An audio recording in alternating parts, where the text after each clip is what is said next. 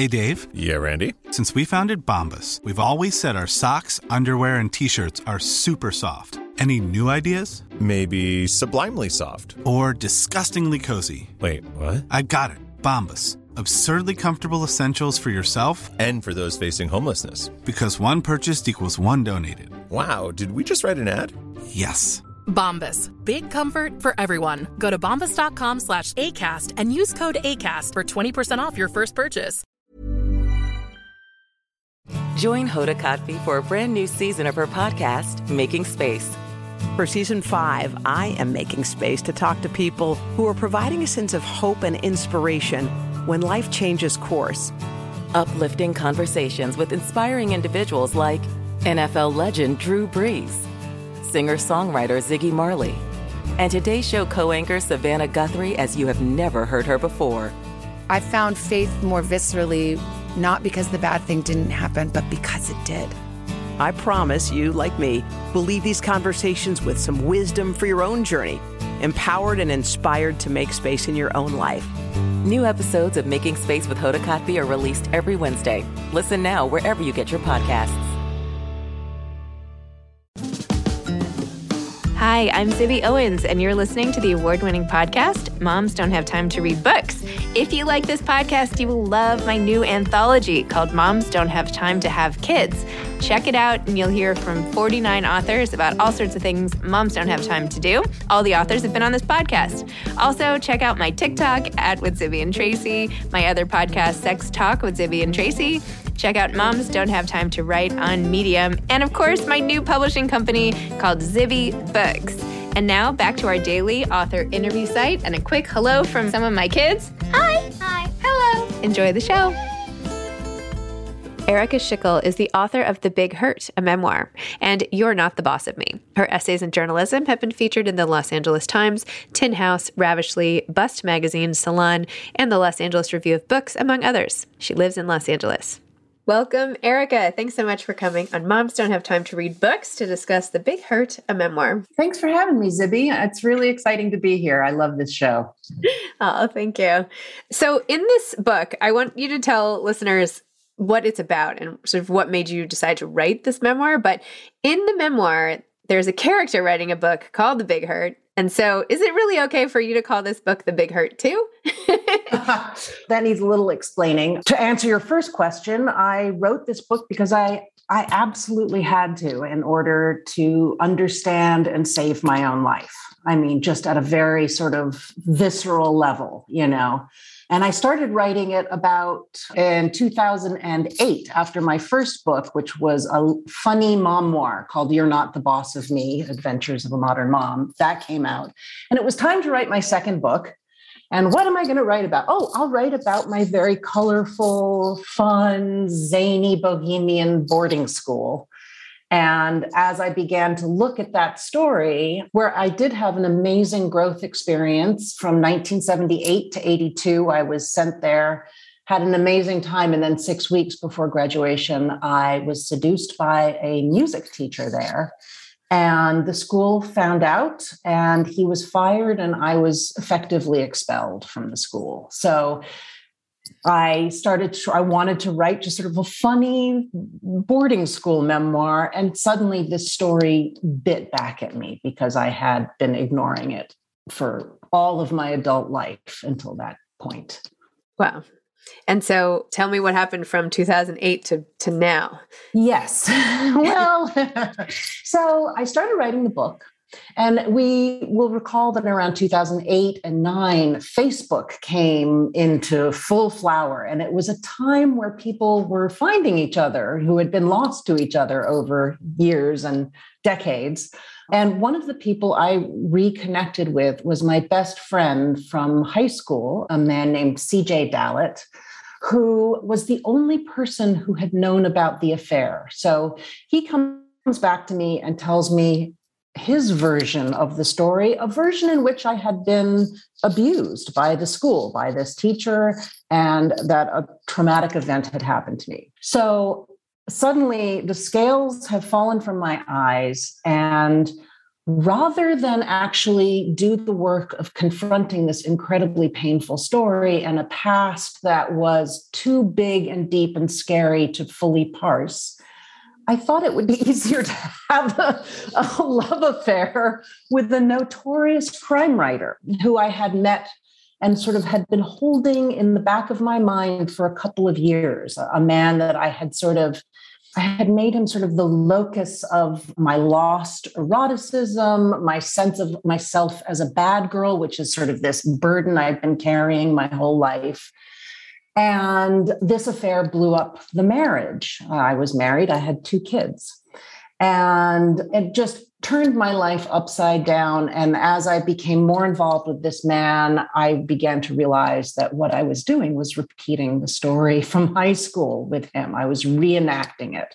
I'd found another inappropriate, older, pedagogic man to take over my life. And so that forced the book into an even deeper level of inquiry and trying to sort of trace the patterns of my experience, and then also sort of connect them to larger patterns in my family, in the culture I was raised in, and in the history of our culture at large at that time, in the sort of late 70s, early 80s, which was a very predatory time.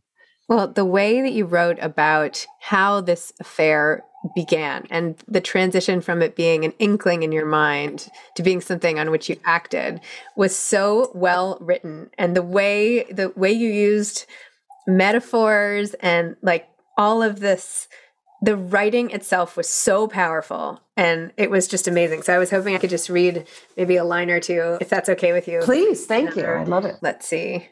Well, this was funny too. Okay. Well, we held the vertical line like the good wasps we were, but the horizontal beckoned. Slowly and inevitably, the boundaries began to crumble. We wondered whether it wouldn't be more comfortable to work in the living room side by side on the sofa. After a few days of this, we discussed the pros and cons of lying down next to each other on the sofa so that we might rest.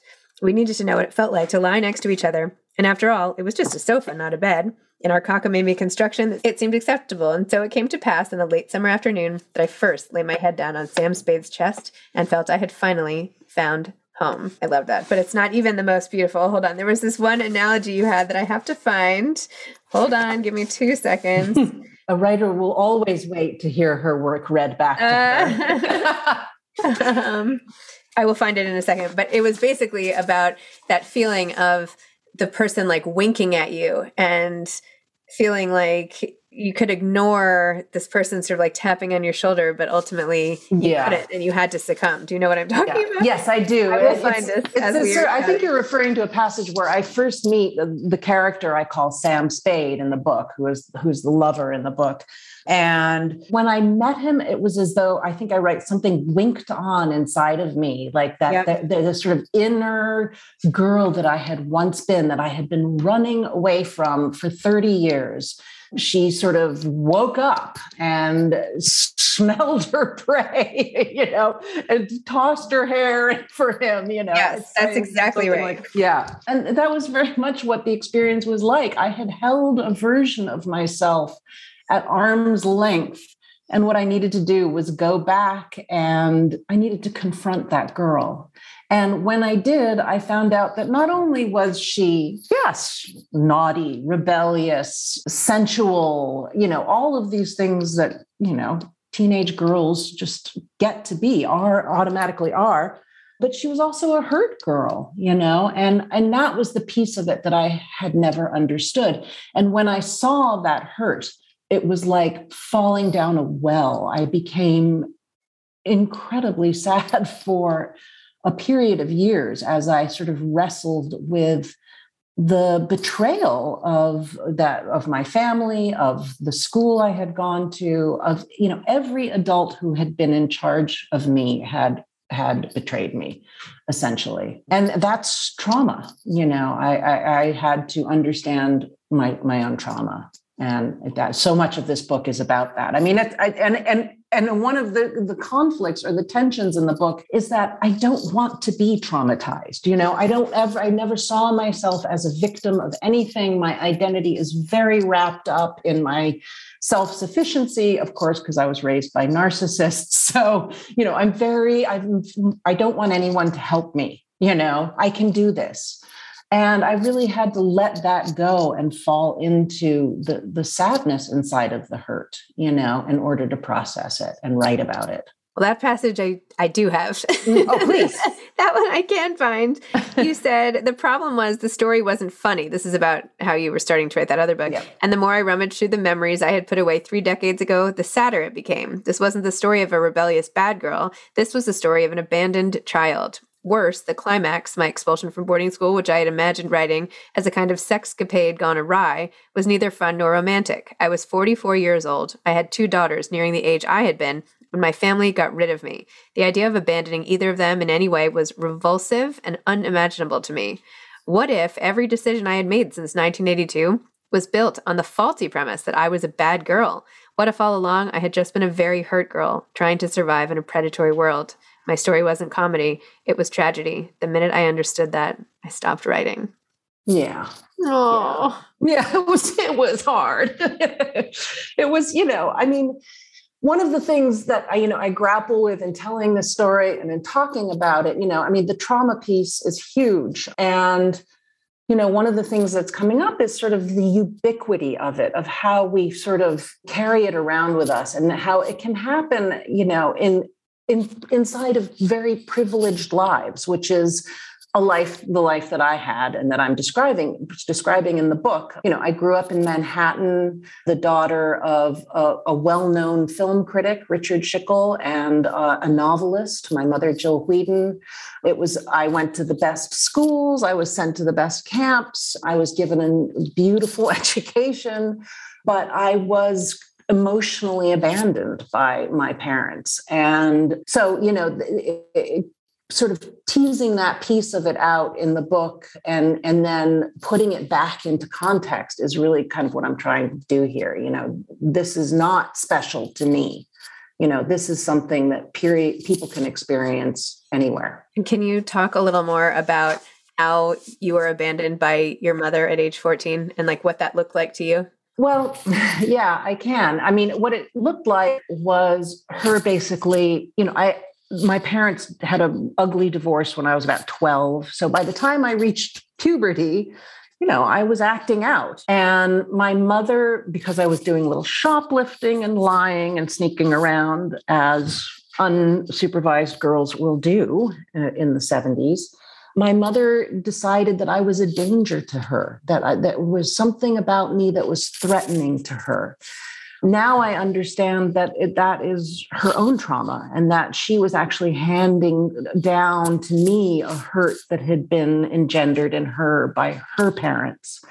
And that what I have come to understand that what I was suffering from was epigenetic trauma. And I actually am able to illustrate that in the book. I am a 3rd generation of women in my family to sleep with a teacher. So, that's when I understood, that my mother was no longer on my side. And then I got sent away to London to be an au pair when I was 14. And I did some shoplifting in London subconsciously to get myself sent home. It worked. I was sent back to the States. And instead of being brought back into the bosom of my family and going back to the Dalton School in the fall, which is where I had been going, I was told that I was going to be sent off to boarding school. And that's how I ended up at Buxton at the boarding school. Wow. In the fall of 78.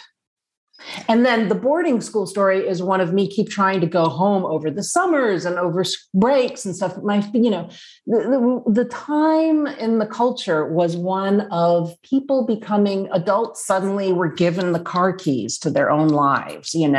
My parents were raised in the 50s or actually in the 40s and the 50s. And suddenly here was the sexual revolution and everybody was, wanting to get a piece of that action, including both of my parents. My father went out and swung like big time. And my mother ended up falling in love and moving in with my best friend's father.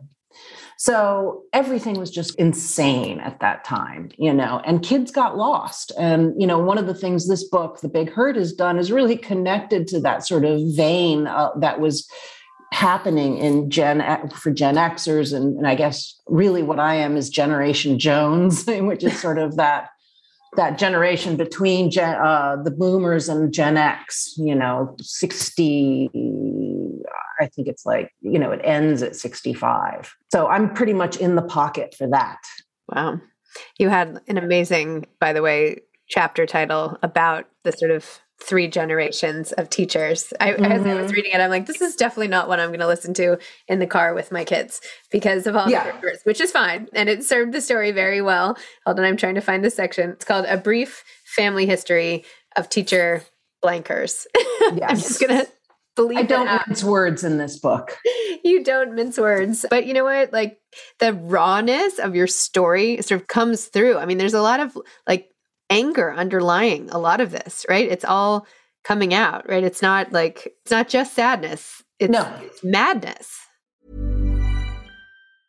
Hey, I'm Ryan Reynolds. Recently, I asked Mint Mobile's legal team if big wireless companies are allowed to raise prices due to inflation. They said yes. And then when I asked if raising prices technically violates those onerous 2-year contracts, they said, "What the f*** are you talking about, you insane Hollywood ass?"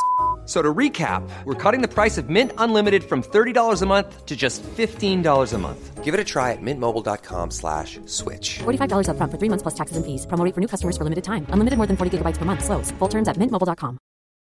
Since 2013, Bombas has donated over 100 million socks, underwear, and T-shirts to those facing homelessness. If we counted those on air, this ad would last over 1,157 days. But if we counted the time it takes to make a donation possible, it would take just a few clicks. Because every time you make a purchase, Bombas donates an item to someone who needs it. Go to bombas.com/ACAST and use code ACAST for 20% off your first purchase. That's bombas.com/ACAST, code ACAST. Hey grown-ups, the Cat in the Hat cast is a new podcast from Wondery, perfect for the whole family. Join the Cat in the Hat and your favorite Dr. Seuss characters as they get whisked away on a new adventure every week. Fish dreams of creating his very own polite and quiet podcasts.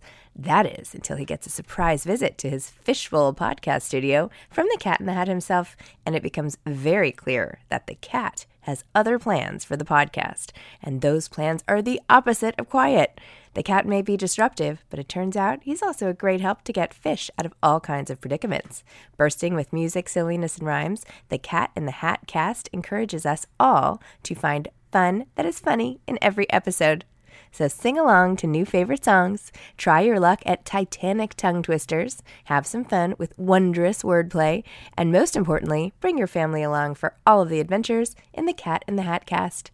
Follow the Cat in the Hat cast on the Wondery app or wherever you get your podcasts. You can listen to the Cat in the Hat cast ad-free right now by joining Wondery Plus in the Wondery app or Wondery Kids Plus in Apple Podcasts.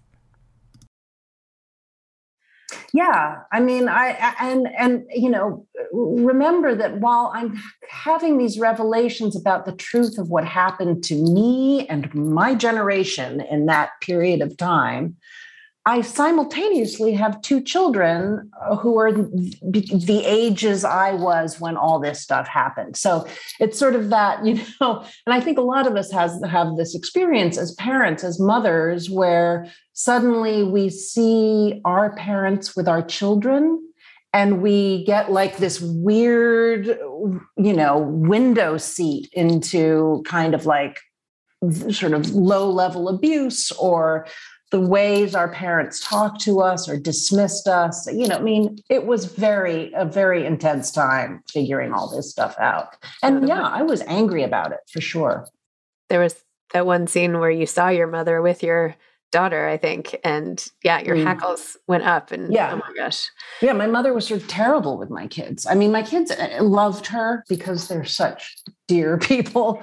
But I mean, my mother was very dismissive with them and sometimes a little bit physically abusive with them. And it was horrifying to see. Yeah. Sorry. So are you glad you've gone through this whole, you say it saved your life, but it sounds like it was very painful in the process of doing it. Are you glad you even went down this path? Are you like super grateful yes. or are you super grateful?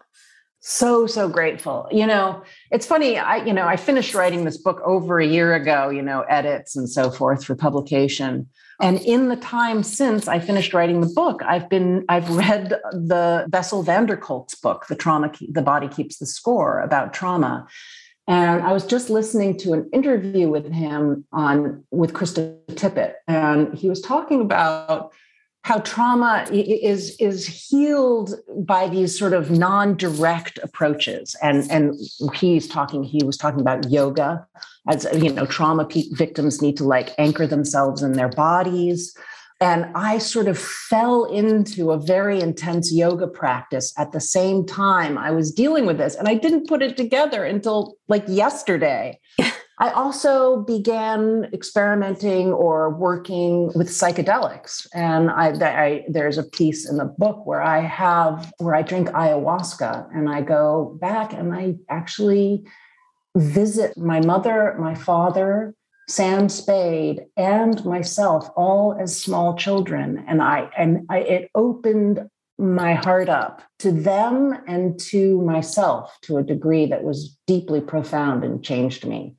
And then finally, the act of writing, telling the story. And, it took me 12 years to write this because I had to understand it in order to write it, live through it in order to write it. But that is profoundly healing. And one of the messages I've come away with is like people need to write about themselves and to find and to reparent themselves by retelling their stories, taking their stories back from the people who told them who they were when they were kids, and look at what was really going on and what stakes people had in that, and say, you know what, I'm now going to tell my own story. Even if it's just to yourself in your own private diary, it's a really helpful, important thing to do.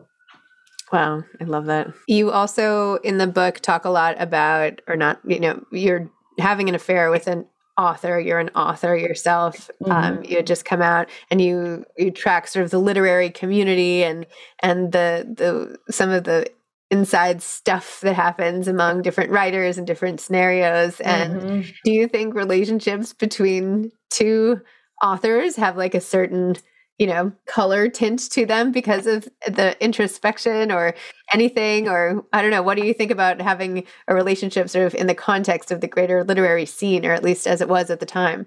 Well, I mean, it's at the time, first of all, my literary career suffered terribly because of this affair. There is so much misogyny in literary culture. It's kind of staggering. And because this man was a famous novelist, and, I was sort of labeled as a coattail rider and all of that. And I will not deny that there was something in his literary presentation that was very compelling to me because it was an Oedipal bond. Let's not forget, my father was a famous, prolific first draft writer. So, while people thought maybe I was trying to, level up my career by being with this man, actually, I was being just deeply Oedipal, as both of us were. His mother had been famously raped and murdered when he was 10 years old. And he was looking for the pale-skinned, red-headed woman to replace her. And, that little section you read, Zibby, about me lying down and putting my head on his chest is kind of ground zero for that relationship because it was a trauma bond. And it was so much bigger and deeper than any kind of like literary ambition. If it had just been that, I might have gotten out of it sooner. But, it was a really deeply emotionally compelling relationship. No, I didn't mean to suggest it wasn't. No.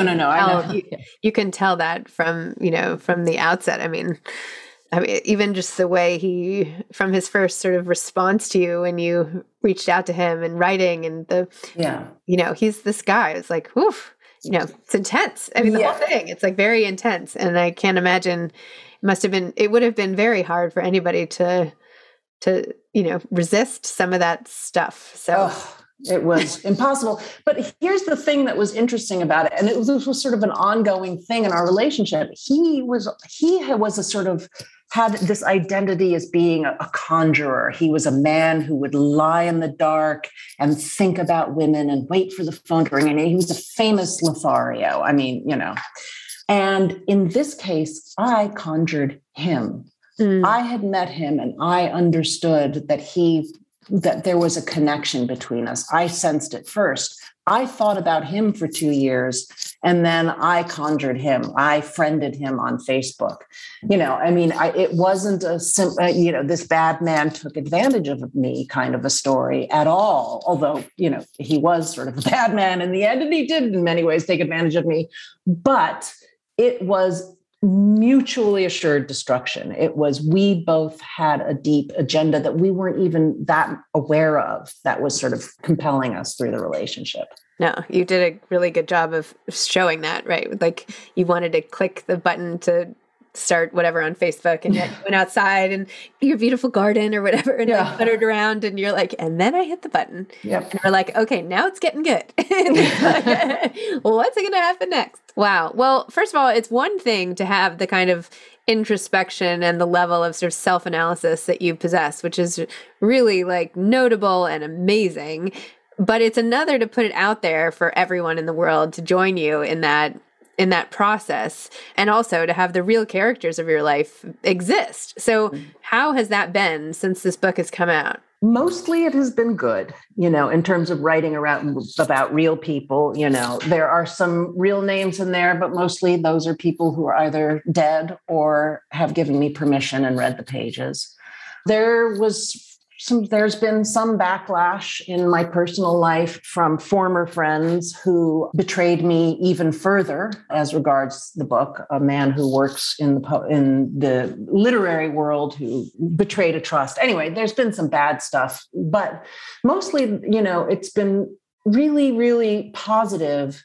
And as to the question of like, how did I put all of that truth onto the page? I've always just been that person. I've always believed in the truth, in the power of the truth.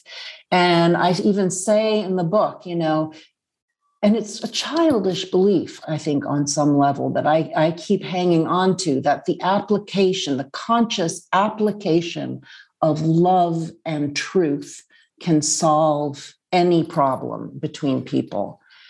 It may not actually be true, but I still cling to it. And that's the spirit in which I wrote the book. I needed to tell the story. I understood it was a story that was bigger than me, and I had to leave everything on the page if it was going to work.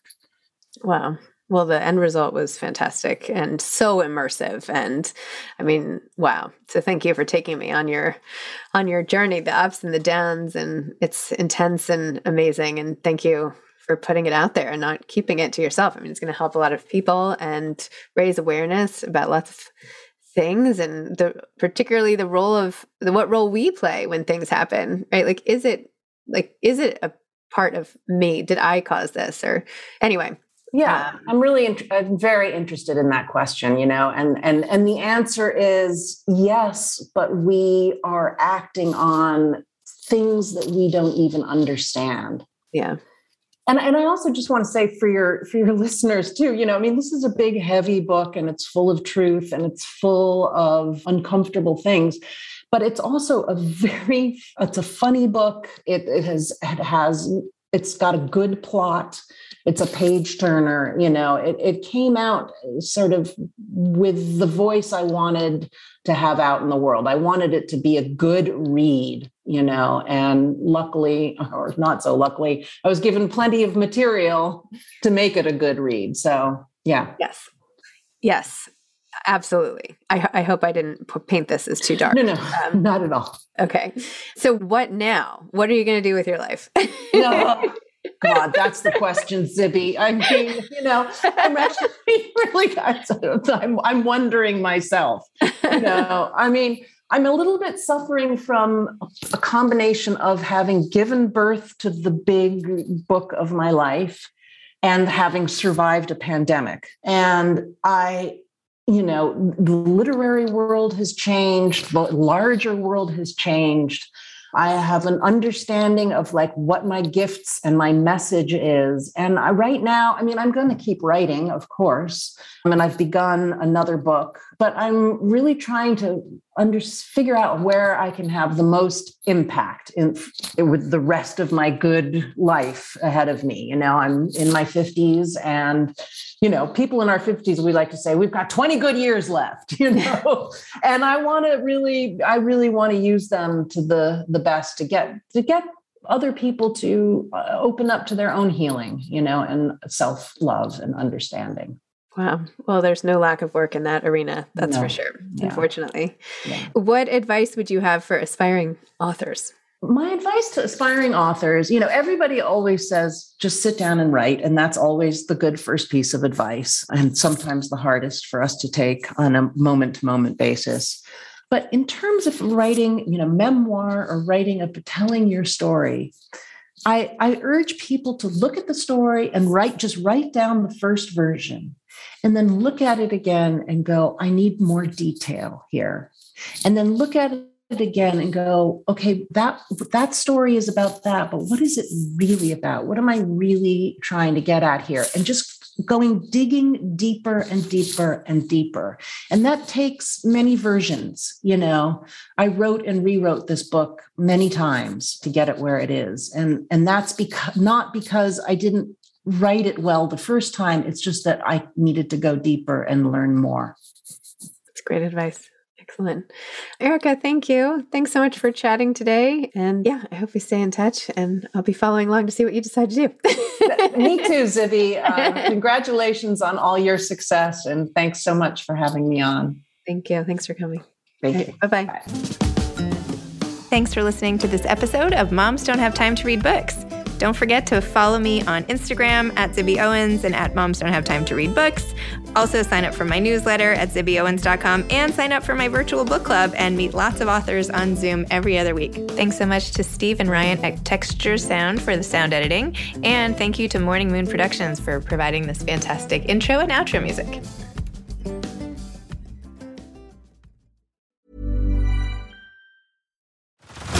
Head over to Hulu this March, where our new shows and movies will keep you streaming all month long. Catch the acclaimed movie All of Us Strangers, starring Paul Mescal and Andrew Scott.